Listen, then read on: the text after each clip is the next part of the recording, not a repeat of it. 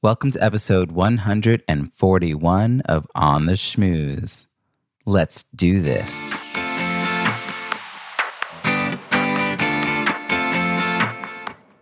Welcome to On the Schmooze, the podcast that highlights talented people from different fields, explores how they built strong networks, and overcame challenges on their way to becoming successful leaders. Now here's your host, Robbie Samuels. I just looked at the clock and 14 minutes have gone by, and I'm still staring at a blank page. I'm trying to gather my thoughts for this week's podcast intro and can't help but laugh at the irony. Oh, you want in on the joke? This week, I wanted to share a resource that is helping me track where my time has gone. Ironic, right? I've noticed that I can get a ton done in the 5 minutes before I sit down to interview someone or do a coaching call.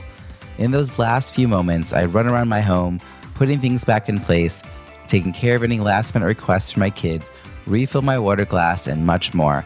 It's just 5 minutes, but it feels like it moves slower and I can squeeze more in than usual. The opposite happens when I'm procrastinating writing a blog post or a particularly difficult email response. It then seems like I'm getting nowhere fast. I just looked at the clock again, and another 4 minutes just flew by. Where does my time go? To answer that, I'm tracking my time for 1 week in 30-minute chunks. I've heard good things from people who've done this, and I'm sure it will give me greater insight into when I do my best work. When to tackle that task was the topic of last week's free masterclass. This was part of the Magic of Quarterly Goal Setting series that I've been co-hosting with Heidi K. Weber. Our discussion was inspired by When, the best-selling book written by Daniel Pink.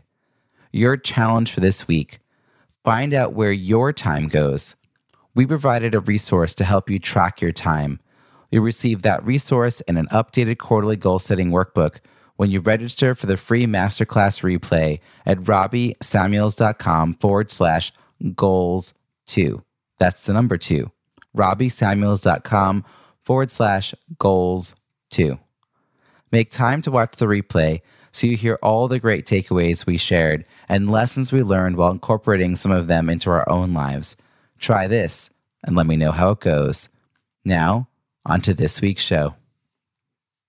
Today's guest is made up of 1 part creativity, 1 part context, 1 part connections, and a sprinkle of playfulness. She is the founder and idea culturist behind Sajori, an innovation consultancy that nurtures organization behavior and helps businesses transition its culture into a fertile space for innovation.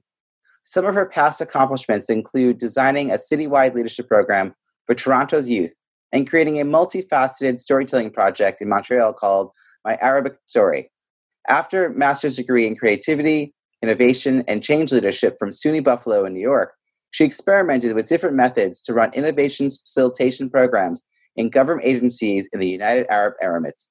She is a TEDx and keynote speaker and a curator of the subscription box Imaginess by Sajori, monthly inspiration to imagine happiness at work. Please join me in welcoming Randah Taher. Thank you so much, Robbie. I feel like a cocktail with all these parts, so that's good. It's a happy hour now. I love it, Randah. Thank you so much for joining me from your office in Dubai. It's a pleasure. I love the technology allows us to have this conversation. So, as you know, and I know you're a listener, this is a show about leadership and building strong networks. So, tell me, what does leadership mean to you, and when did you realize you had the skills to lead? Thank you, Robbie. I love this question because it made me think of leadership not being a static thing. It's a very dynamic thing, and it doesn't have to mean people sometimes.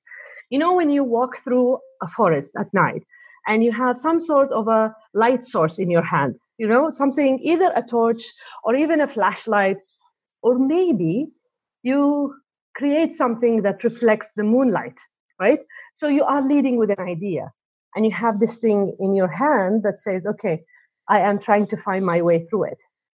In this walk, if you decide, rather than going in the same direction that everyone else is going, you go into a new direction. Right? So if you say, okay, I am trying to discover a new way of doing things, and then I'm marking my way through it, then you are leading with a process. if it happens that other people are joining you and following your lead, right, and walking with you, then it could be that they are following you because they trust you as a leader, as someone who will figure things out, or it could be because they are following the light source in your hand. And if someone else has it, they will just simply move and follow someone else.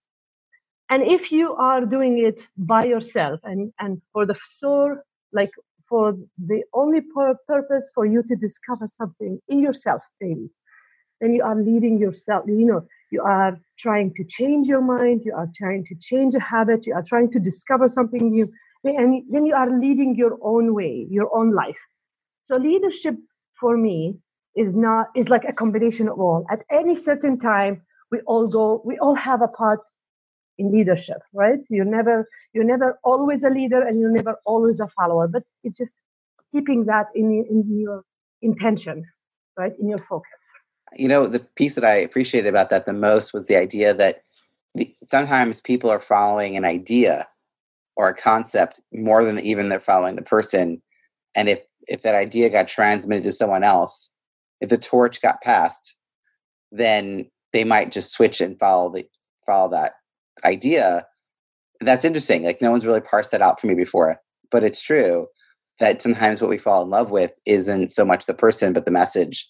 And it could be someone else delivering it. I mean, often though, the person who's delivering it has an impact, I guess, on the message though, right? Like, it gives you the confidence around the idea. So that's, if they were timidly walking through the forest, you may not, you may not want to follow them, no matter Exactly. what they had in their hands. Exactly. No matter what they had. Absolutely. I'll give you a very quick example. It also it's something that you mentioned even in your very nice, well put intro. Thank you for that. So a project that I ran years ago in Montreal called My Arabic Story. It started with that. It started with an idea. I had a 1-year-old son, and coming from an Arabic background, so I am an Arab Canadian, and I could not find any story from the Arabic heritage in any library in Montreal. And they had big libraries. All what I could find was, Disney type stories. I couldn't find anywhere. So I said, okay, I'm going to get those stories. So I reached out to random people. I found their emails and websites on on websites. At that time, the internet was still relatively young. You couldn't find stories, but you could find people, who put their emails on international nonprofit organizations. And I just massed emailed all those people, telling them basically, I have a son, I need stories. Can you ask your grandmother if you have any stories to share in English or French, right? Because I want to tell him the story. So this is leading an idea. And I was just doing it for the idea of getting these stories in. And then once I realized I have so many ideas and I started to tell those stories, like in a storytelling project, suddenly I had 10 more people, volunteers, who have no affiliation with the Arabic heritage, but love the idea of telling a story or love the ideas of the culture itself. So they were curious about it. And for 3 years, we were doing storytelling, puppet shows, Wow. reading. Some of them, even wrote stories, illustration, all sorts of things based on those stories that we collected for that original idea. So it started with leading with an idea to even the process was a little bit, strange, doing that, crowdsourcing the stories, and then leading a group. And I did not realize that I was leading until, we were already an organization. Right. It just sort of happened upon itself. So tell me, Randah, when did you, like, as a kid, were you thinking of yourself as a leader?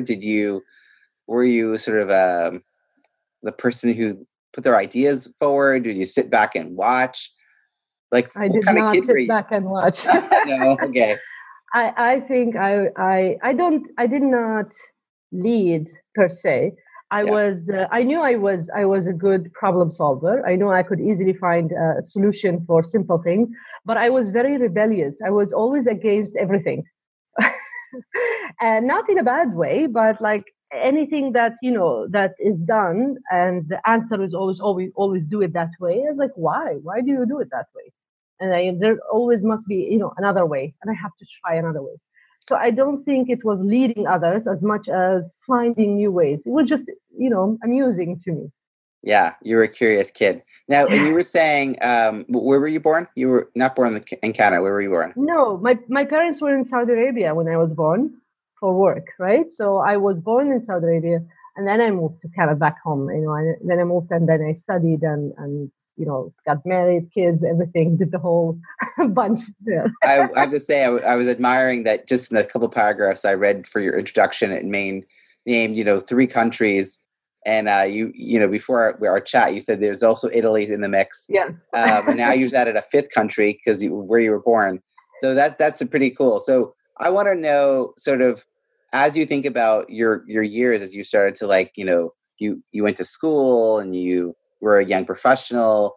At what point did you start to think I have the skills? Were there people who saw that in you, or here's another way of asking this question: were there people that you admired who were leaders that you were trying to become more like them? Where were you on that leadership journey in your let's say early 20s? Okay, early 20s. I already had a kid, I think by 25 or 26, and I was starting my career. I think there was one thing that this is as far as I can remember. This is the turning point. I was working in a nonprofit organization part-time, I think, at that time. And I was in charge of running or putting together a program for people who are finding it hard to find a job. So it was a career-oriented program, different workshops. And again, I was told, this is how we do it. You make a list of things that are needed. They need to know how to manage their time, how to network, how to do all that. And then you simply, organize it that way. You can ask them, what do they need most? And then you organize it. And I didn't, my rebellious mind is like, no, there must be a harder way, more complex way to do it. This is so simple. So I did something that later became a very strong tool. And I realized that I could do it differently. I went to a bookstore and I gathered different magazines, all sorts of magazines. I think I had 10 or 15 different magazines from different industries. But here's the thing. I did not relate to any of these magazines. So I would pick, space magazines, engineering, car mechanic, brides. I didn't need that. Men's magazine, everything that is completely unrelated to what I did. And then I would scan and just read through it very quickly, trying to find what are the problems that the people are addressing in that magazine and how are they thinking about it. I was interested to see different ways of figuring out a problem. And again, I'm going there with an intention to find a solution for my career-related program, which has nothing to do with what I was looking at. And I found it. I found the answer in a car mechanic magazine. And the thing is, it was an article. I don't remember now the details, but the article said, how can you self-diagnose, right, your car? And then, find, what's wrong with it, and then put everything back together. So it was, you have the shell, and then you have different components, and then how the motor relates to everything else. So try to figure out what stays, what are the main things that are always there, and what tweaks you can do in order to change few things in your car. So I said, that's it. This is my program. So I do have a shell. I created a shell, and these are the important things that need to go there. And at the very beginning of the program, I need to diagnose based on who's coming into this program, the people. I need to figure out how many hours do I need for each thing, right? And then I would change it based on that. Now, the end result did not seem different than any other program. Say, okay, then you're listening to your people and you're tweaking, and it's very normal. But then how did I get to it was, way out of way. And then this tool, going to the library, looking through different magazines, has been with me since then. Every time I get stuck, I find my answer in a different magazine. What I love is that you're thinking outside your lived experience. So you're really open to the cross-pollination, the diversity of thought. For most people, they say, your most innovative ideas come from the edges of your network. For you, these are ideas, innovations that are coming that are not even related to your network. You're like, I'm open to really looking at things that I would never cross paths. I'm so removed from this. That's a pretty fascinating way your brain works, I have to say. But I think we could all take from it the idea that we probably already in our network have people that are dissimilar enough that they could give us a different perspective. Different industry, different generation, different cultural background, and that you're saying that pulling from that is a way forward when you're feeling kind of stuck. So I love it. So here's a question for you. You're doing all this wonderful work today around innovation. So I'm not surprised we ended up talking about innovation. What do you find most rewarding about the work you're doing today? I think the light bulb I see in people's faces when they realize, they are already very creative. They just didn't think in what way they are. So people say, I don't do any creativity. I am not part of it. It's not part of my job. And there's no, it's not. It is exactly part of your job because of the different methods you're using. And so when you give them some tools to increase their level of creativity more intentionally, I think this is the best thing that makes me happy. And then when you see it mushrooming everywhere in that organization, this is why I focus on the culture, not necessarily on the people only, because the culture is the basis. If you have the right culture for it, then the people will become more creative. They will create different or creative processes, and then the products or services that they produce at the end will be very unique. So, yeah. So I'm kind of curious, the people that are hiring you are not necessarily the same people that you end up working with. Are you hired to come and work with a team? Is that part of what's happening? Most of them they put teams together from different departments. This is to work my with you. Yeah. Yes.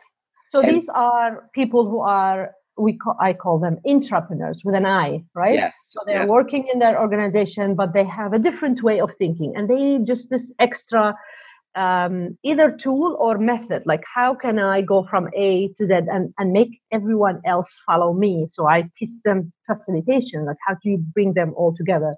So that's... so they self-select, though, to be part of this process? Mostly, yes.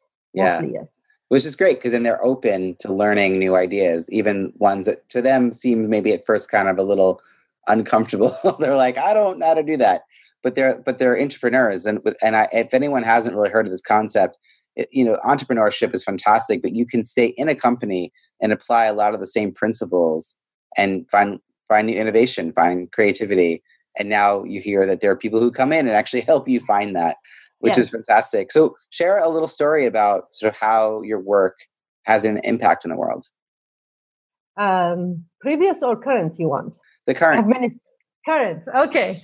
All right. So I have 4 different methods that I keep going back to because I think they are very useful and helpful in the way that make people think about a problem. So what I mean by a method is what kind of process that you take. So some people maybe are familiar with the creative problem solving method. That's what I studied at the International Center for Studies in Creativity in SUNY Buffalo, right?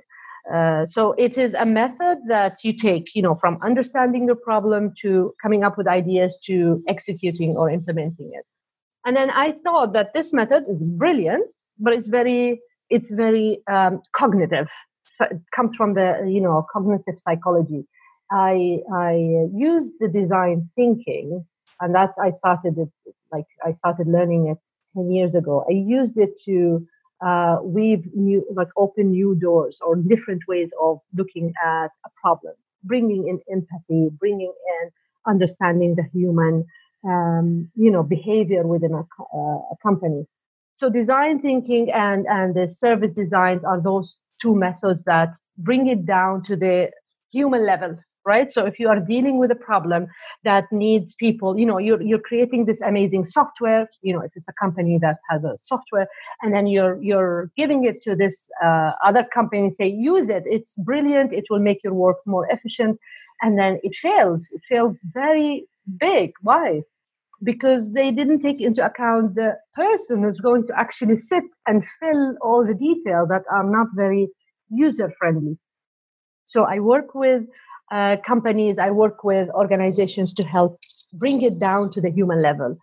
And so these are the two things. And the last one, this is what I am currently using and abusing, which is biomimicry, right? And this method, it basically learns from nature.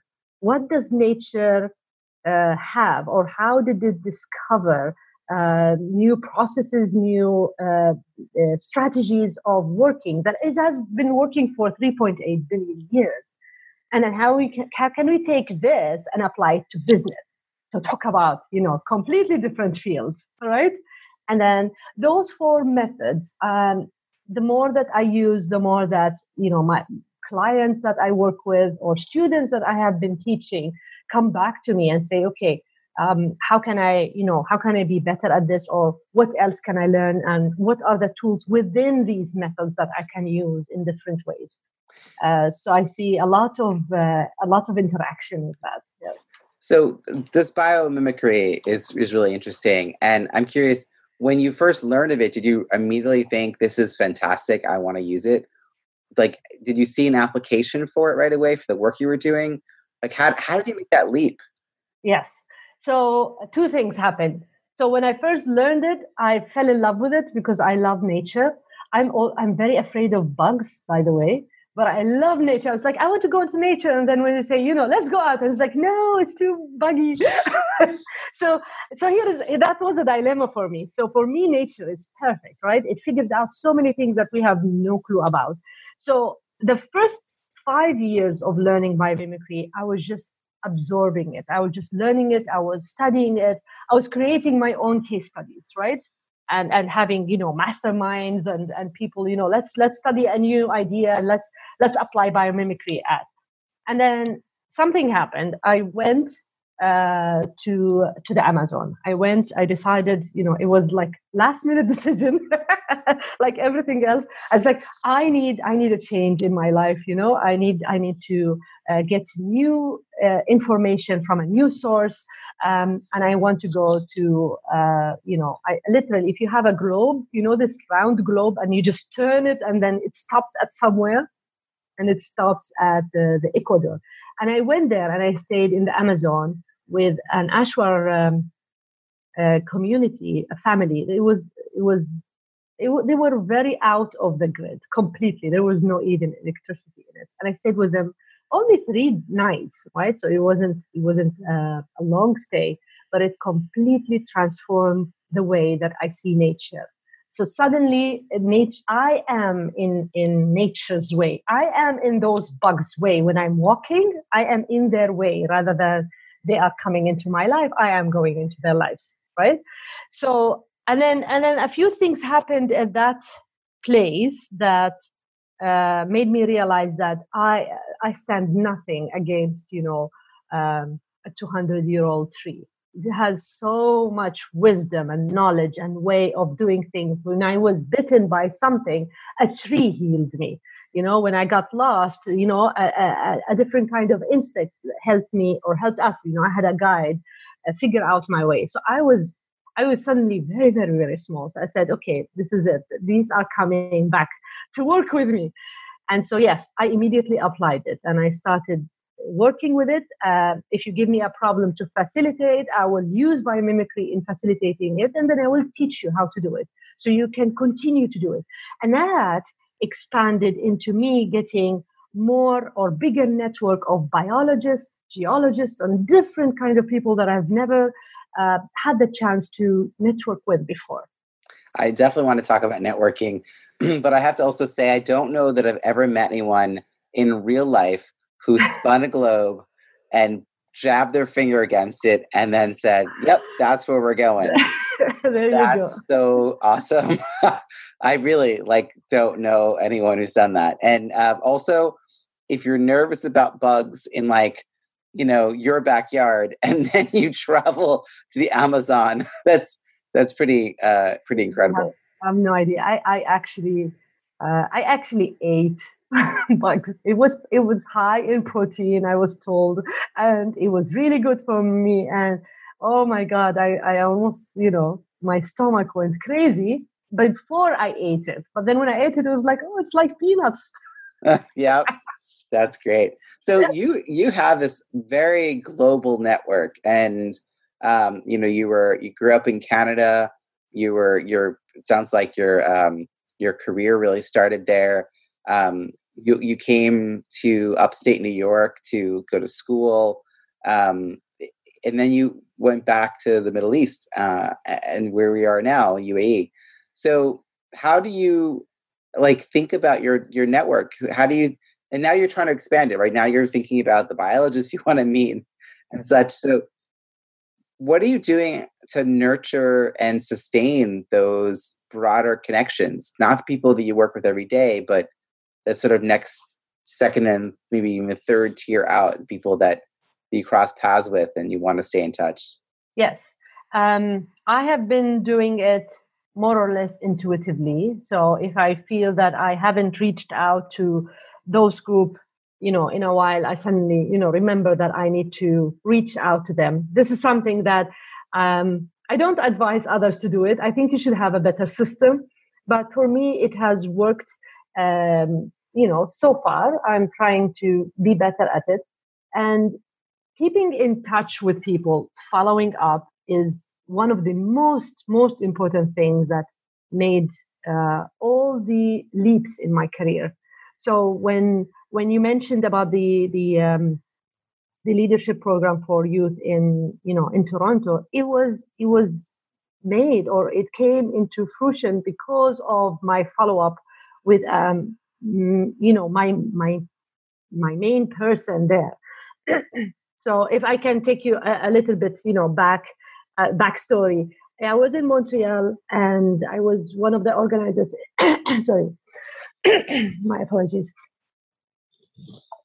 So I was one of the organizers of a conference, and we had a guest who was coming from Toronto. He was working in the United Way Toronto, and I really liked this person's way of thinking. So I kept in touch. Every time I would go to Toronto for a visit, I would ask to meet him for lunch. He would say yes. He was an older generation than me, but he was working in a nonprofit, and at the same time, I was also there.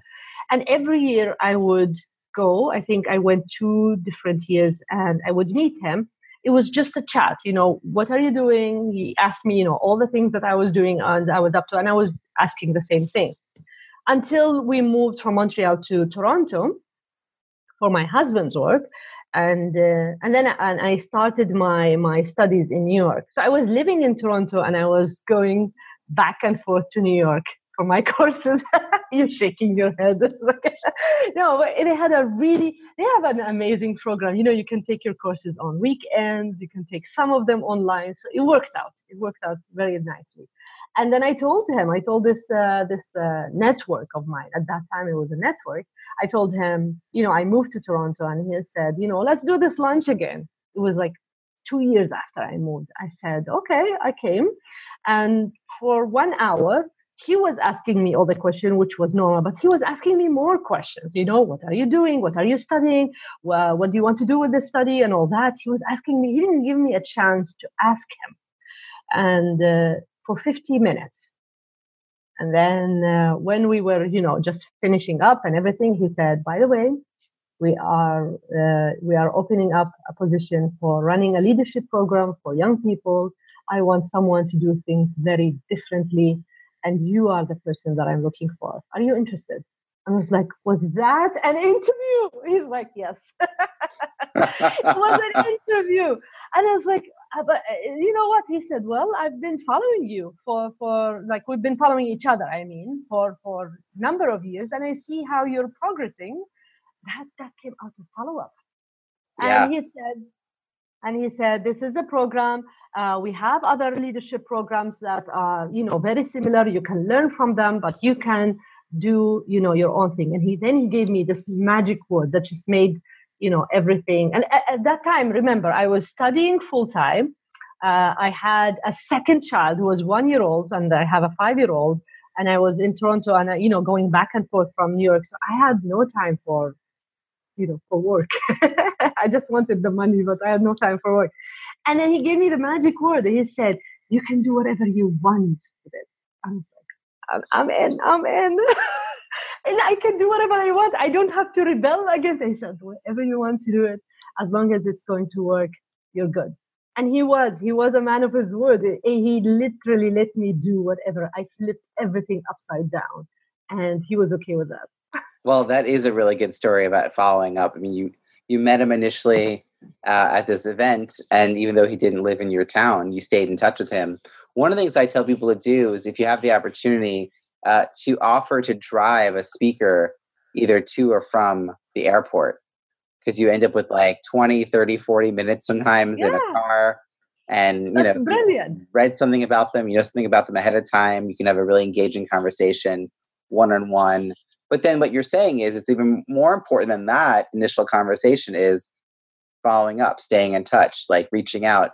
It's saying, let's get together for coffee and try and, it sounds like you were making an effort to make it reciprocal, that even though he was older than you and you didn't know what value you could offer him, you stayed in touch. And by virtue of doing that, you ended up offering him something great, which is you became the right person for a position he was putting together. And he gave you this opportunity to not rebel, because he said, do whatever you want. Yes, exactly. Yeah. Exactly. Yeah. No, absolutely. You're right. And I like this idea of driving them and then, opening up new conversation. I love it. Yeah. So where you're living now in the UAE, is networking something you're doing locally, or are you focusing more of that globally? Like, how are you thinking about your network today? I think it's still the same as before. I mean, coming here to the UAE was also a huge leap in different fields, right? So I was working with this organization. I was running a leadership program, and then I got into the design thinking arena, and then I was very interested in it, and I was doing workshops and all that. And then for some reason, one of my goals was like, I want to be teaching in a higher education, right? I want to teach in a university. I don't know what that means. Like, I have no idea of it. So I reached out to a person that I don't know, right? So he was teaching architecture engineering at a university here in the UAE. He's a Moroccan guy, studied, worldwide, but then he was teaching here. And I sent him an email. I said, I'm writing a lot about, creative spaces. At that time, that was the thing, how can the space affect your brain and your ideas and all that. And then I said, I'm writing about this. And I'm also wondering, how is it like, teaching at a university? Do you like it? What do you don't like it? And it was like a cold email. I wanted nothing from him other than, tell me your experience. And then he replied and he told me his experience. He said, are you an architect? We're looking for architects. And I said, nope, I'm not an architect at all. But guess what? I know a little bit about design thinking, which is similar to what, you teach in architecture school. You teach, the design process, right? And he said, would you like to apply for a job? And it's like, and you're kidding, right? And he said, no, just send whatever you have. Let's see. You're coming from the same, mindset. We want people to think more creatively. We want to help them think through the design, what it just happened to be a building, and apply for it. And I applied, and I got, an interview with 3 engineers who just asked me all sorts of questions about my experience in both the design process, which is the design thinking, and leadership. And I ended up coming here teaching. First of all, I was teaching architecture students. I had no idea of this. So I opened up, new network about where are the architects around the world? Where are the engineers around the world? Show me all those people. I need to learn. So I was reading a book by night and teaching a class in the morning. It was like drama. But I was teaching them what I knew. I was teaching them the design process. I was teaching them ideation, how to think about spaces. And then the design leadership when they were about to graduate, remember our idea about the torch, what is it exactly? What's the idea that you want to take lead in? And then I included a bunch of things from biomimicry to AI to technology, all that and so that they can choose where they want to lead in. So there's a theme going through this interview, which is that you're willing to take risks and reach out to people and not any big expectation of, the same thing like when you went to the library and you were looking at all those magazines, you were sort of opening yourself up to new ideas. When you reached out to and followed up with that speaker, you weren't doing with any outcome in mind, and yet something good came of it. When you reached out to this person who was, half a world away, you were asking questions and yet it has led over and over again. I mean, sure, there's times you reached out and nothing happened other than like a curious response, but that opened or no response. Yes. But that didn't slow you down. That doesn't stop you from thinking that this works. Like if I want to know something, I will go ask somebody. Like the world is yours. Like you have, the networks exist. And if you're not currently in them, so most people think of their networks in sort of like more like, really kind of connected, spiderweb style. And I think yours are more like quilt patchwork. I love that. Where you jump from one patch to another when you want to learn something, you jump into the new patch and you learn everything you can about that new patch. And then you're like, oh, that looks interesting. And you jump to another patch, and it is woven together. I mean, it is one network, but you're aware of the fact that there's ways to leap. This is something we all could learn to do more of, even small scales, being willing to like leap over and see what's it look like over there. And then, you're not committed to staying there either. Yes. It's just a way to like check it out. I think that's a really interesting. I love your image, Robbie. This is beautiful. I'm going to get me some quilt now and maybe learn a little bit about it.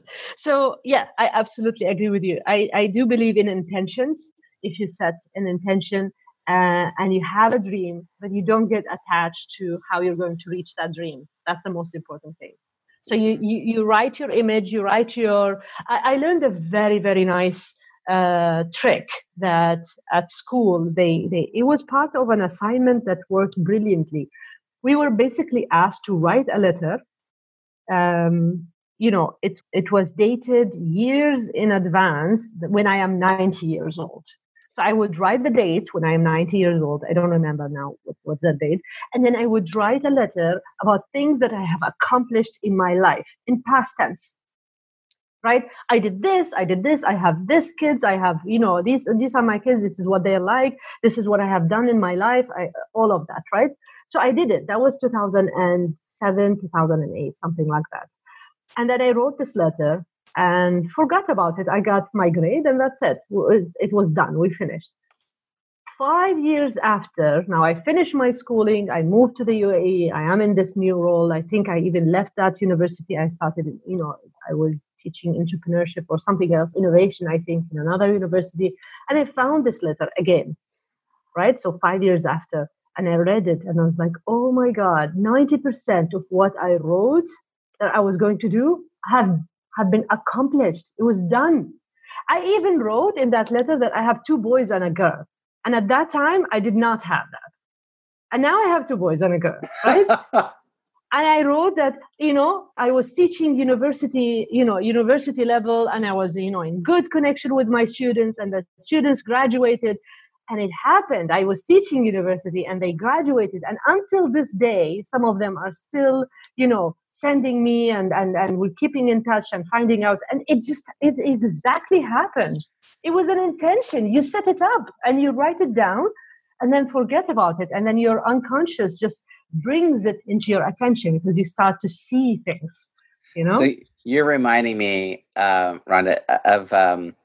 So I did an exercise at a program. I'm a person who reads a book that has the exercises at the end of each chapter, and I just read it and then move to the next page and don't do the exercise. But I was told to read this book in preparation for this fellowship.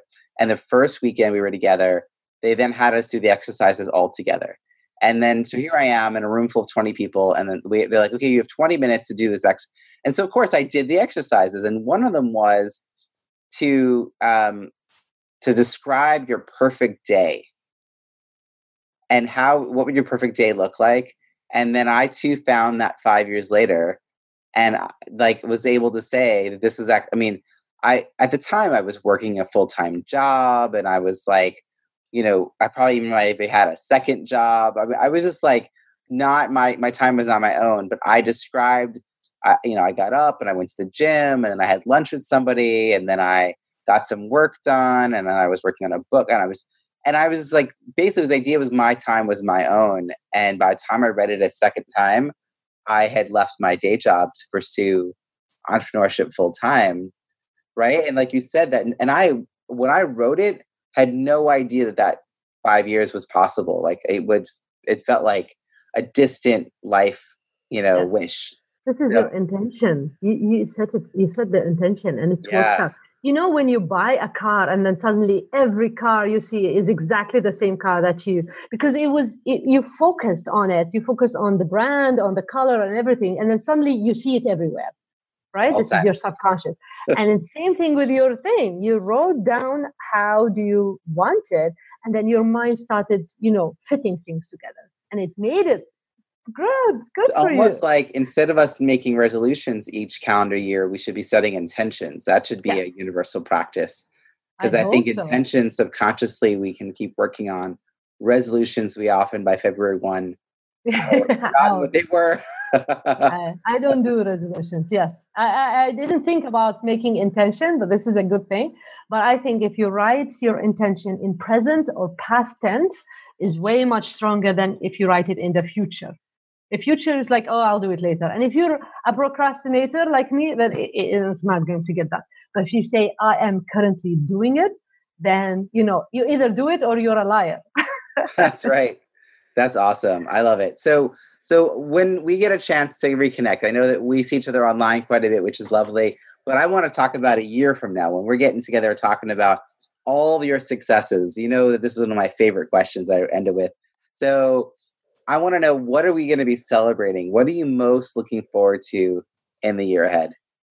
Wow. Oh, you will. You want me to make a resolution?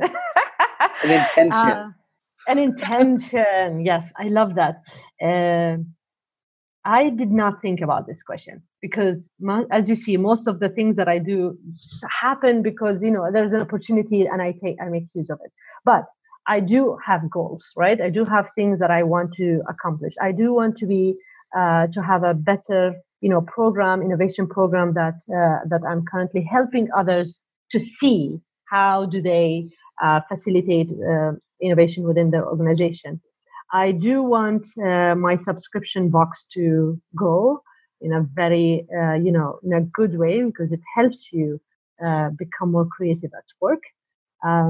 I do. What else? I am thinking of taking part of those innovation programs and making it as an online course so that it reaches more people. So that's if I don't accomplish it within 2019, if it's not out there, then at least if it is in the making, right? This is a promise. I am working on it. Mm-hmm. And I want, if I do meet you again a year from now, I want to be able to tell you some of the surprises that I encountered and how did I use. So there has to be a surprise. Absolutely. Oh my gosh. I can't imagine your life being linear without some jumping off points. you spinning a globe and putting your finger on it and ending up in the Amazon is just still going to be an image that stays with me for a very long time. That's pretty amazing. I'll send you a picture if you don't believe me. No, I do believe you. That's the thing. So where can people find you and follow your work? Okay, thank you for this. I really appreciate your time, Robbie. So I thank you for this. And yes, you can find me on sajuri.com. And if you actually you add your email, you will instantly download 15 ways of having an imaginative day at work. One of them is the tool that I told you of going to a magazine store and looking through ideas. And I offer, 14 other ways for you to come up with ideas every single day. So you can go to that website. I'm also on Instagram, on Facebook, on YouTube, sajuri.imaginess.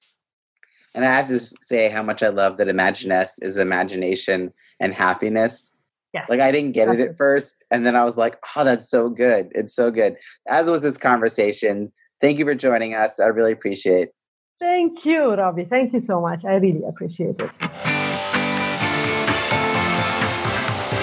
I hope you enjoyed that interview with Randah. Such a pleasure to speak with her and learn about her leadership journey. What is your key takeaway from our conversation? Something you'll put into action this week that you'll benefit from for years to come. Share what resonated with you in the show notes at ontheschmooze.com. Look for episode 141. That's also where you'll find all the links and resources from today's episode.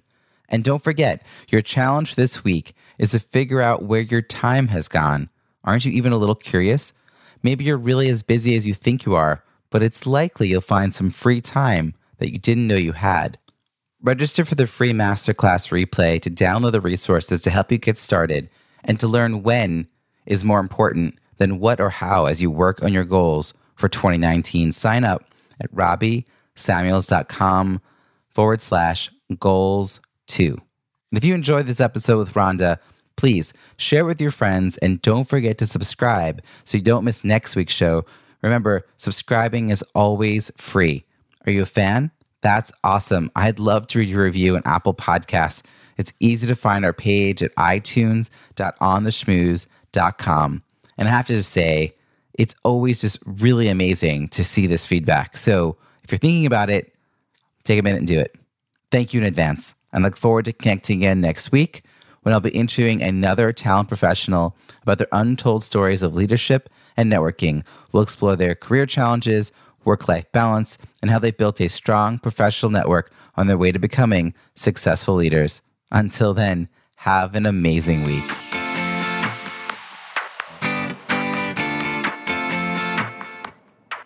Thanks for listening to On the Schmooze podcast at www.ontheschmooze.com. That's On the Schmooze, SCHMOOZE.